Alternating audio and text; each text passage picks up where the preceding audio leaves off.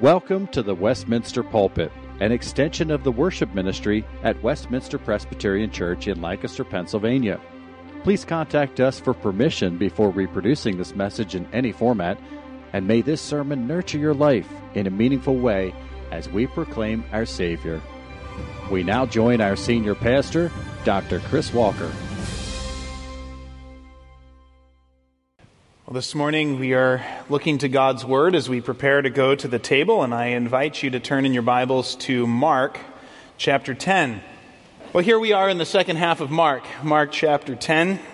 We're following Jesus as he journeys south from Caesarea Philippi, down through Galilee, through Capernaum, toward Jerusalem, where he will accomplish his mission as the Messiah, suffering, dying, and then rising again.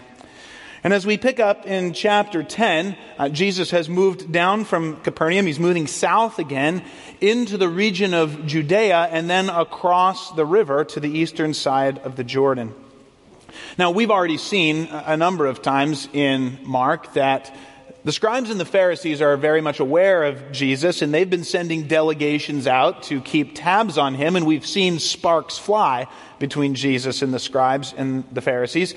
But what we're going to notice here in the coming chapters is that the closer Jesus gets to Jerusalem, the more intense the testing and opposition he will face from the religious leaders. And we'll begin to see that in our text today. So we want to jump in and read Mark 10, verses 1 through 12 together.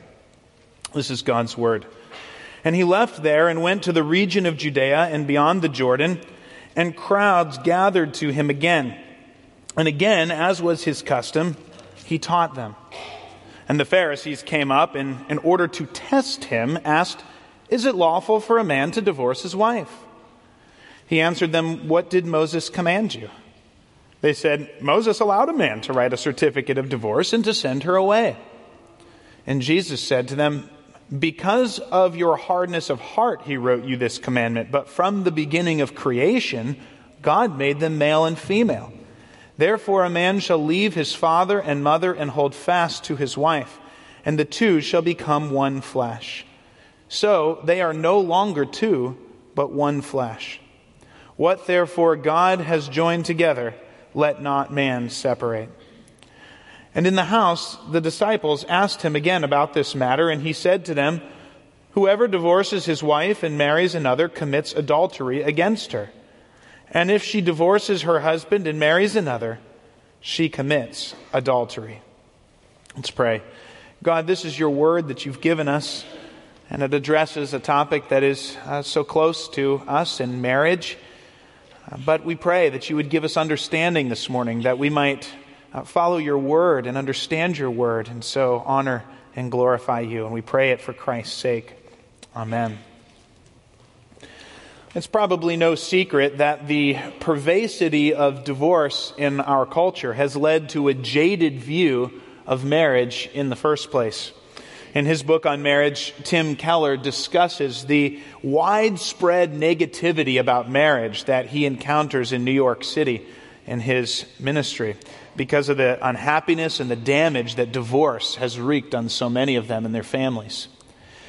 He cites a 2008 documentary which interviewed 50 divorced couples on the breakup of their marriage. And it was a New York Times reporter, not a believer, but a New York Times reporter who commented on that documentary and said it gives a grim, if not entirely apocalyptic view of marriage relationships. Christopher Ash, in his book on marriage, tells of coming across an advertisement several years ago for a new business venture. This new business was renting wedding rings because so many of them were discarded within just a few years of the marriage due to divorce. Of course, none of this should surprise us, because as a society, we've discarded God's pattern and intent for marriage in favor of a relationship that's worth preserving only as long as it benefits me.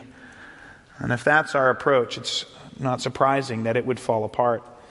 But as we grieve the damage of divorce in our society, we turn to Mark 10, only to find that Jesus confronted an approach that was not significantly better. Our passage this morning exposes an attitude in Israel that was radically impoverished from God's intention for marriage from the beginning. And so we see Jesus turn to the book of Genesis to remind the Pharisees of God's intention for marriage from the beginning. And that's really the key focus this morning. God's intention for marriage from the beginning.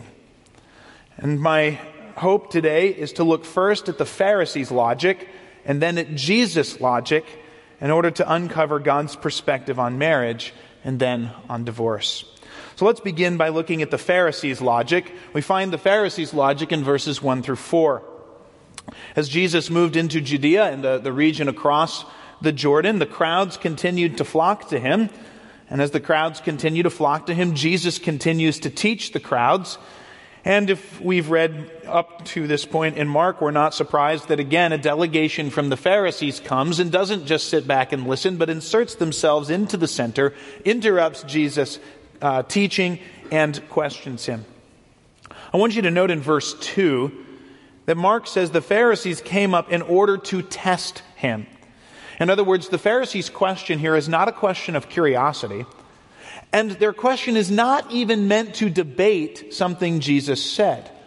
The intention of the Pharisees' question is to test Jesus. It's to put him in a bind and get him into trouble.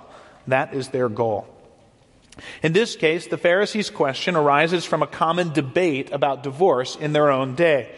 This debate went back to Deuteronomy 24, where God addressed the situation of a man who would lose favor with his wife because of some indecency, and so issue her a certificate of divorce. And the debate in Jesus' day was this losing favor because of some indecency referring to a moral indecency? In other words, a husband would discover sexual immorality in his wife and therefore would issue a certificate of divorce, or was losing favor or indecency referring to anything, any cause that would cause her or him to lose favor with her, and therefore he could divorce her.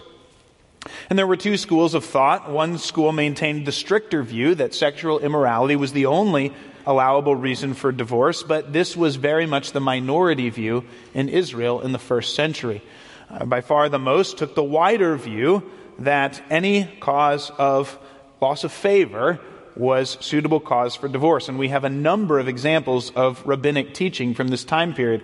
One rabbi states that if a wife burned dinner, that was an indecency that justified divorce. Another rabbi taught that if a man found a woman who was more attractive, that caused him to lose favor with his wife, that justified divorce given the wording of Deuteronomy 24. So this gives us an insight into the circumstances that Jesus was speaking to, in which really a man could divorce his wife for just about any reason, according to the broader teaching of the day. This same discussion in Mark is recorded in Matthew 19, and I think Matthew makes it even clearer that the Pharisees were inviting Jesus to step into this debate.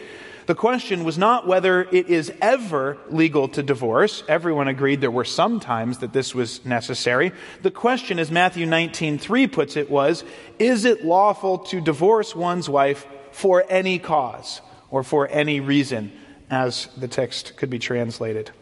And it seems that the Pharisees are trying to pin Jesus to one side or other in this debate, and so embroil him in the same controversies and the same knots that they themselves fell into in the discussion. There may also be an added element, since the eastern side of the Jordan River is the very place that John the Baptist was teaching when he was beheaded for teaching that Herod could not divorce his wife. So maybe there's a political element here, but it seems the Pharisees are trying to tie Jesus into sides in this debate. What we'll notice, of course, is that every time the Pharisees try to get Jesus into trouble with a question that they think will really trip him up this time, Jesus consistently cuts through the horns of their question by turning to Scripture. We saw it when Jesus responded to Satan. We saw it when he responds to the Pharisees. And in doing so, Jesus demonstrates again and again the clarity and the sufficiency of God's Word to guide us in the questions in front of us. And in doing so, he also exposes the fact that the problem with the Pharisees' question was their own logic and thinking in the first place. Here it is, just that case. We've already seen this with the Pharisees on a number of occasions. Think about the Sabbath day. With the Sabbath, the Pharisees had completely lost God's original intent for the Sabbath day, and had instead created 39 categories of things you couldn't do on Saturday. And here again, it seems that the Pharisees are trying to establish a proliferating list of reasons you are allowed to get divorced, and have completely forgotten about God's original intent for marriage in the first place. Verse 4, you see the Pharisees' logic. Jesus asks them, well, what does God's word say? What did Moses command you? And they say, Moses allowed a man to write a certificate of divorce and send her away. In other words, in the Pharisees' minds, Moses said we could give a certificate of divorce. So divorce is perfectly fine and good as long as we get the list of allowable reasons right. And that's the faulty logic of the Pharisees. But Jesus responds in verses 5 to 9, and I want to turn and look at Jesus' logic and how it undercuts the Pharisees. And it does so in two ways. In verse 5, Jesus denies that whatever the Mosaic law allows is therefore right and good. He argues that Deuteronomy's guidelines for divorce are there because of mankind's sin and the hardness of their heart, not because it expresses God's desire for marriage. And after all, if you were to turn back to Deuteronomy 24, it's very apparent in the words. Because Deuteronomy 24:1 does not say, if this happens, go ahead and get a divorce. It says, if a man puts his wife away in divorce, here is how this should be limited and how she should be protected in that situation. And so it's very clear from the beginning that this is not expressing God's will, but is limiting the impact of sin. And I think this is a very helpful framework for us when it comes to understanding God's Old Testament law in the first place. At times, the Mosaic law expresses God's desire and will for a particular situation. But at other times, the law was written to protect the vulnerable from the wreckage of sin that takes place in society. So God, for instance, never says that polygamy or slavery or divorce is His will and that it's right and good. And yet, all clearly contradict His will from the beginning. But what God does in the Mosaic law for Israel's good is He does not ignore these widespread realities due to sin and the hardness of their hearts. Instead, He gives them laws that regulate those sins and does so in a way that protects the vulnerable from the destructive impact of sin. And so this is part of the nature of the Old Testament law, and it's Jesus' first point. Pharisees, you're wrong. This doesn't show that divorce is all fine and good. It is there to limit the impact and the destruction of sin. But then in verses 6 to 9, Jesus turns back to Genesis 1 and 2 to remind the Pharisees of what God's will for marriage was in the first place. From the beginning, God made them male and female, and He intended a man to leave his father and mother and to hold fast to his wife. And when the two become husband and wife, they cease to be two people, and they become one flesh. That was God's plan for marriage from the beginning. If you read Jesus' words carefully here, they express such a beautiful truth. As they say that God joins a husband and wife together. In other words, Jesus seems to imply that becoming one flesh is not merely a descriptive comment that a husband and wife become one physically or in reputation. It seems to say that when a man and woman come together in marriage, God acts and actively makes them one together. It's a fascinating comment, but I think it perfectly reflects what God says in Malachi 2. You may remember that Malachi 2 was a passage when God was condemning Israel for their divorces in society. And in Malachi 2, 14 and 15, it says this, "The Lord was witness between you and the wife of your youth, to whom you have been faithless, though she is your companion and your wife by covenant. Did not God make them one in spirit in their union?" Or as it could be translated, did not God make them one with a portion of the Spirit in their union? In other words, if we follow the words here of what God's saying, when a wedding happens, God is first of all the witness who enforces the covenant made between a husband and wife. But not only that, God then acts to unite these two to be one in spirit as well as in body. And for mankind to separate that union is to break their vow before God, and it is also to rip apart a union that God had established. And so, says Jesus, God's will is quite clear from the beginning. God makes a husband and wife one, so no, it is not lawful for a man to divorce his wife for any reason. That interpretation and understanding of the law is wrong. Now, as so often happens when the disciples are hanging out with Jesus in the house later, they ask him about this topic. And when they do, Jesus takes it a step further. He says, if God does not recognize your divorce in the first place, then in his eyes you are still one. And in that case, a subsequent remarriage is effectively equivalent to adultery. And this statement, of course, makes perfect sense. If you are still one flesh in God's eyes, union with a different person becomes adultery. Now, this logic was so radical in Jesus' day that according to Matthew 19:10, the disciples started discussing with one another if maybe it was wiser to just not get married at all in the first place.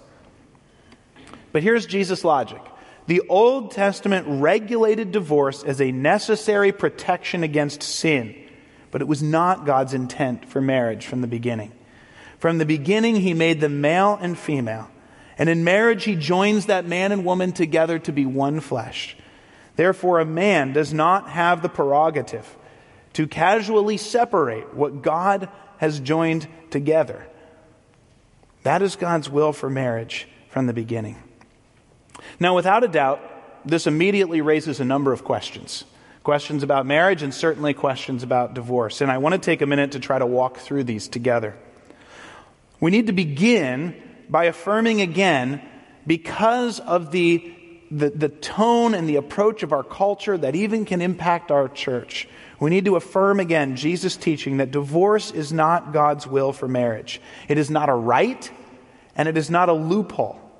So against the culture's view that marriage is meant to make me happy, and if it does not make me happy, then divorce is the best option or one I need to make for my own good, no, we need to affirm that from the beginning of creation, it was not so. Against maybe even the view of some in the church that we try our best at marriage, but if it doesn't work, God doesn't want me to be miserable, surely. And surely he would be okay with this because of my lazy spouse or my workaholic spouse. Against this, we need to affirm a husband and wife are not two, but one flesh. And what God has joined together, man should not separate. And this is why marriage should not be entered lightly or casually, but with reverence before God, recognizing the significance of a vow that's made before him.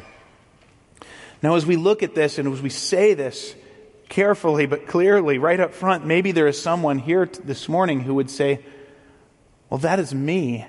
I've disobeyed that. I've gone against God's will in my divorce. Where does that leave me? Well, we dare not sweep it under the rug or casually say it doesn't matter, because we're talking about the will of a holy God here. But if we come to recognize sin in our lives, then we are invited by God in Scripture to repent of that sin and to seek God's forgiveness based on Christ's shed blood for us. And if you do recognize sin and repent of it and come to Christ looking to his shed blood, then you need to hear and to believe the words of 1 John 1:9. If we confess our sin, he is faithful and he is just to forgive us our sin and to cleanse us from all unrighteousness. For those who do come to Christ with such a confession, to Christ who died to take the penalty of our sin, to redeem us and to restore us to God, there is plentiful redemption. So come and find grace for your souls. This is the first thing we need to affirm. But now, having established God's intention for marriage against divorce, we need to think carefully about what Scripture does say about divorce. Now, careful thinking is not a strong point today. It is a lot easier to just pick the conclusion I like without going to all of the work to make sure that conclusion follows from the facts. In my house, we try to use logic carefully, but we also have this thing that we call Ben logic. And I checked with my son. He was very glad for me to share this. You can guess on your own which son this is named after. But Ben logic functions very differently. It can be a lot of fun and also quite annoying, since you're at liberty to come to any conclusion you want for whatever reason you want. So we're going to try to not do that today. All right? We're going to try to think carefully and logically, and I want to give you 3 statements that I believe build on Jesus' words here in Mark and elsewhere in Scripture. So here's the first statement. Follow with me here. Jesus here was not dismissing the fact that because of the wreckage of sin in this life, divorce is at times a needed protection against the violation of the marriage covenant. I'm going to say that again. Because of the wreckage of sin in this life, divorce is at times a needed protection against the violation of the marriage covenant. And Jesus does not dismiss that fact. That's statement number 1. But here's statement number 2. God is the one who determines what those situations are, not us. We don't get to just decide, well, this is a hard situation, so I must be able to, the sin's involved here, so I must be okay to do whatever I want. No, God is the one who determines what those situations are. Jesus clearly states in Matthew 5:32 and Matthew 19:9 that sexual immorality is one violation of the marriage covenant that can give grounds for divorce. It doesn't require divorce, but it does give grounds for divorce, for the protection of the offended spouse. In 1 Corinthians 7:15, Paul adds a second scenario, the case of a spouse who abandons another as an unbeliever or demonstrating his unbelief in the Lord, abandoning the spouse, in which case a believer is free from the violated marriage covenant. Right, these are the scenarios that Scripture gives us to protect the vulnerable in a sin-racked world. So that's the second thing we need to say. Third, Jesus' logic here in Mark 10 is quite clear, verses 11 through 12. The logic is that remarriage is adultery when God views the original marriage as still intact. When God views them as still one flesh, to be remarried would be equivalent to adultery. However, if that marriage covenant is not still intact, if God does not oppose divorce because of sexual immorality or abandonment that He gives in Scripture, then remarriage is no longer considered adultery. Jesus' language in Matthew 19:9 and the language in Deuteronomy 24 clearly assume remarriage in certain situations. And when that marriage covenant has been violated in ways that God Himself recognizes, then that leaves a offended spouse free to remarry. So just to summarize, if a spouse leaves their marriage because it's hard or for just any reason, they must remain unmarried or be reconciled to their spouse, Paul says. But if sexual infidelity or abandonment has destroyed the marriage covenant, the offended spouse may remarry, according to the logic of Scripture as I understand it.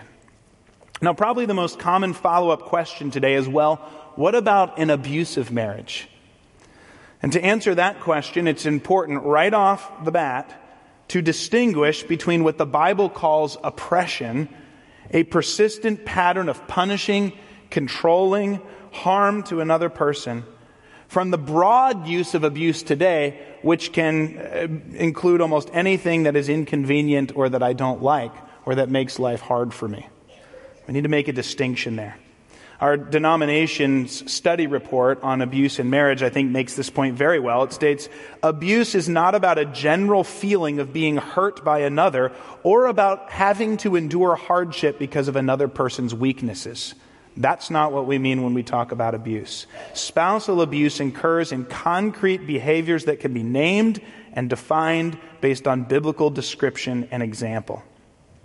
And when it comes to the biblical definition of oppression, I believe that divorce is again legitimate according to Scripture, and I believe so for 3 reasons. The first reason I say this is again based on Scripture's logic, that divorce is a protection for the vulnerable in the face of a violation of the marriage covenant due to the wreckage of sin in this life. And I believe that this biblical understanding of oppression fits this category that Scripture states. But second, more directly from Scripture, is the Old Testament's repeated command, not just allowance, but command to God's people to rescue the afflicted from their oppressors. And those commands come in the context of when those oppressors are in God-established authority roles. Government roles, God-established roles, when they are oppressing God's people, we are commanded to rescue those who are oppressed.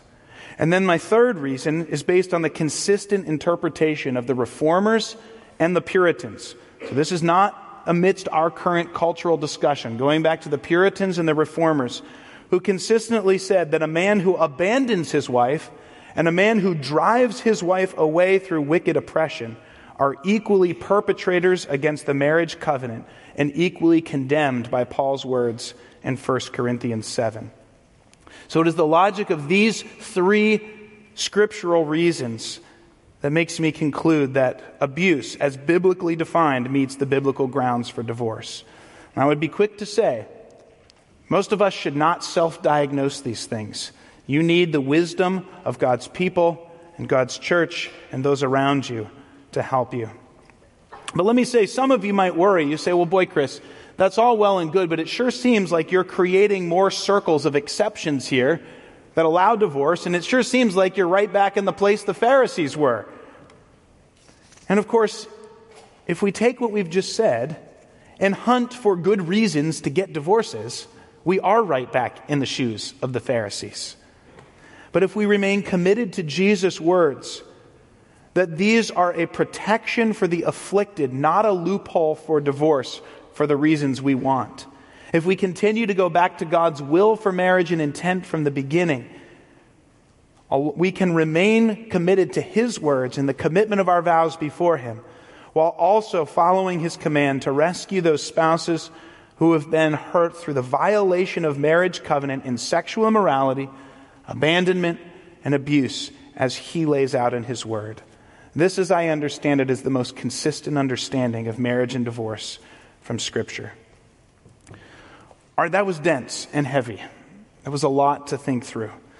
But let's finish by stepping back for a minute to consider how Jesus' words might consider applying to us in our marriages or as we approach marriage. So first, for those of you who are not yet married, consider Jesus' words. Jesus tells us that marriage was God's good idea from the beginning. So don't fall for the cultural cynicism about marriage. Marriage was God's idea, and it is His good gift. Don't believe that it is too hard or too restrictive of your freedom. Now, I will admit, it does seem surprising that something like marriage can work out. After all, marriage is when you take two thorough sinners and have them live as closely together as possible so that all their sins scrape against each other. And if that weren't enough, it seems like an idea doomed to fail from the beginning, but then marriage also brings together people who are so different.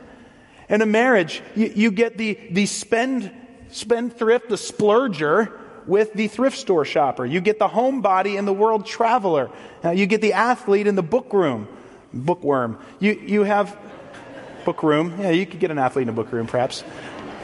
Some marriages even try to get an Eagles fan and a Cowboys fan together.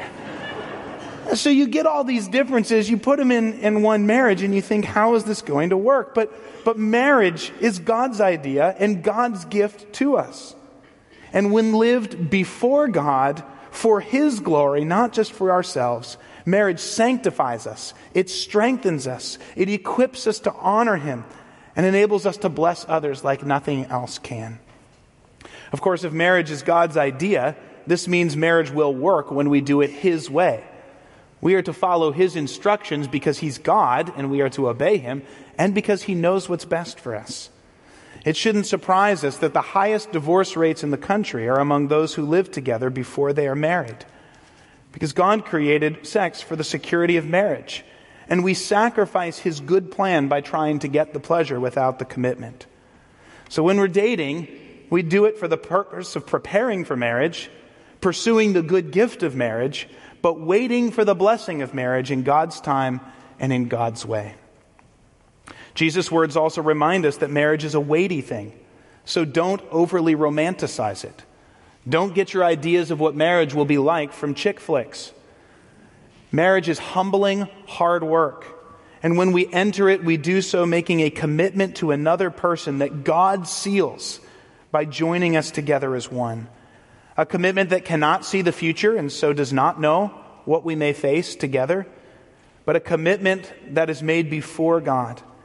And so we are to approach marriage with prayer and a seriousness that reflects the vow we are making before Him. Well, how about those of us who are married? I don't know the state of your marriage. You may be in that happy season of new marriage. You may be in the seasoned joy of decades together as best friends. For some of you, marriage may be the greatest joy in life.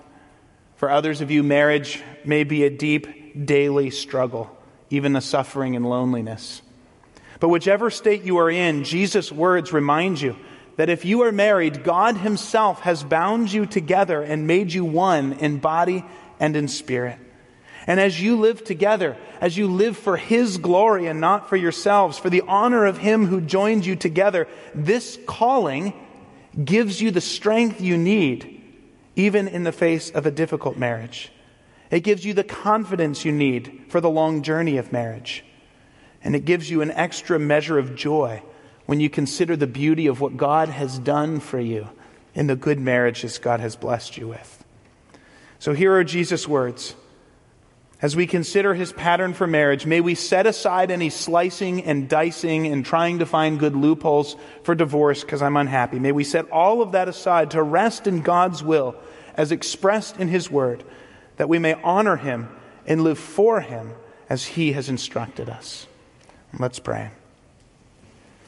Father, we come to You this morning facing a serious topic that is so close to us in so many ways.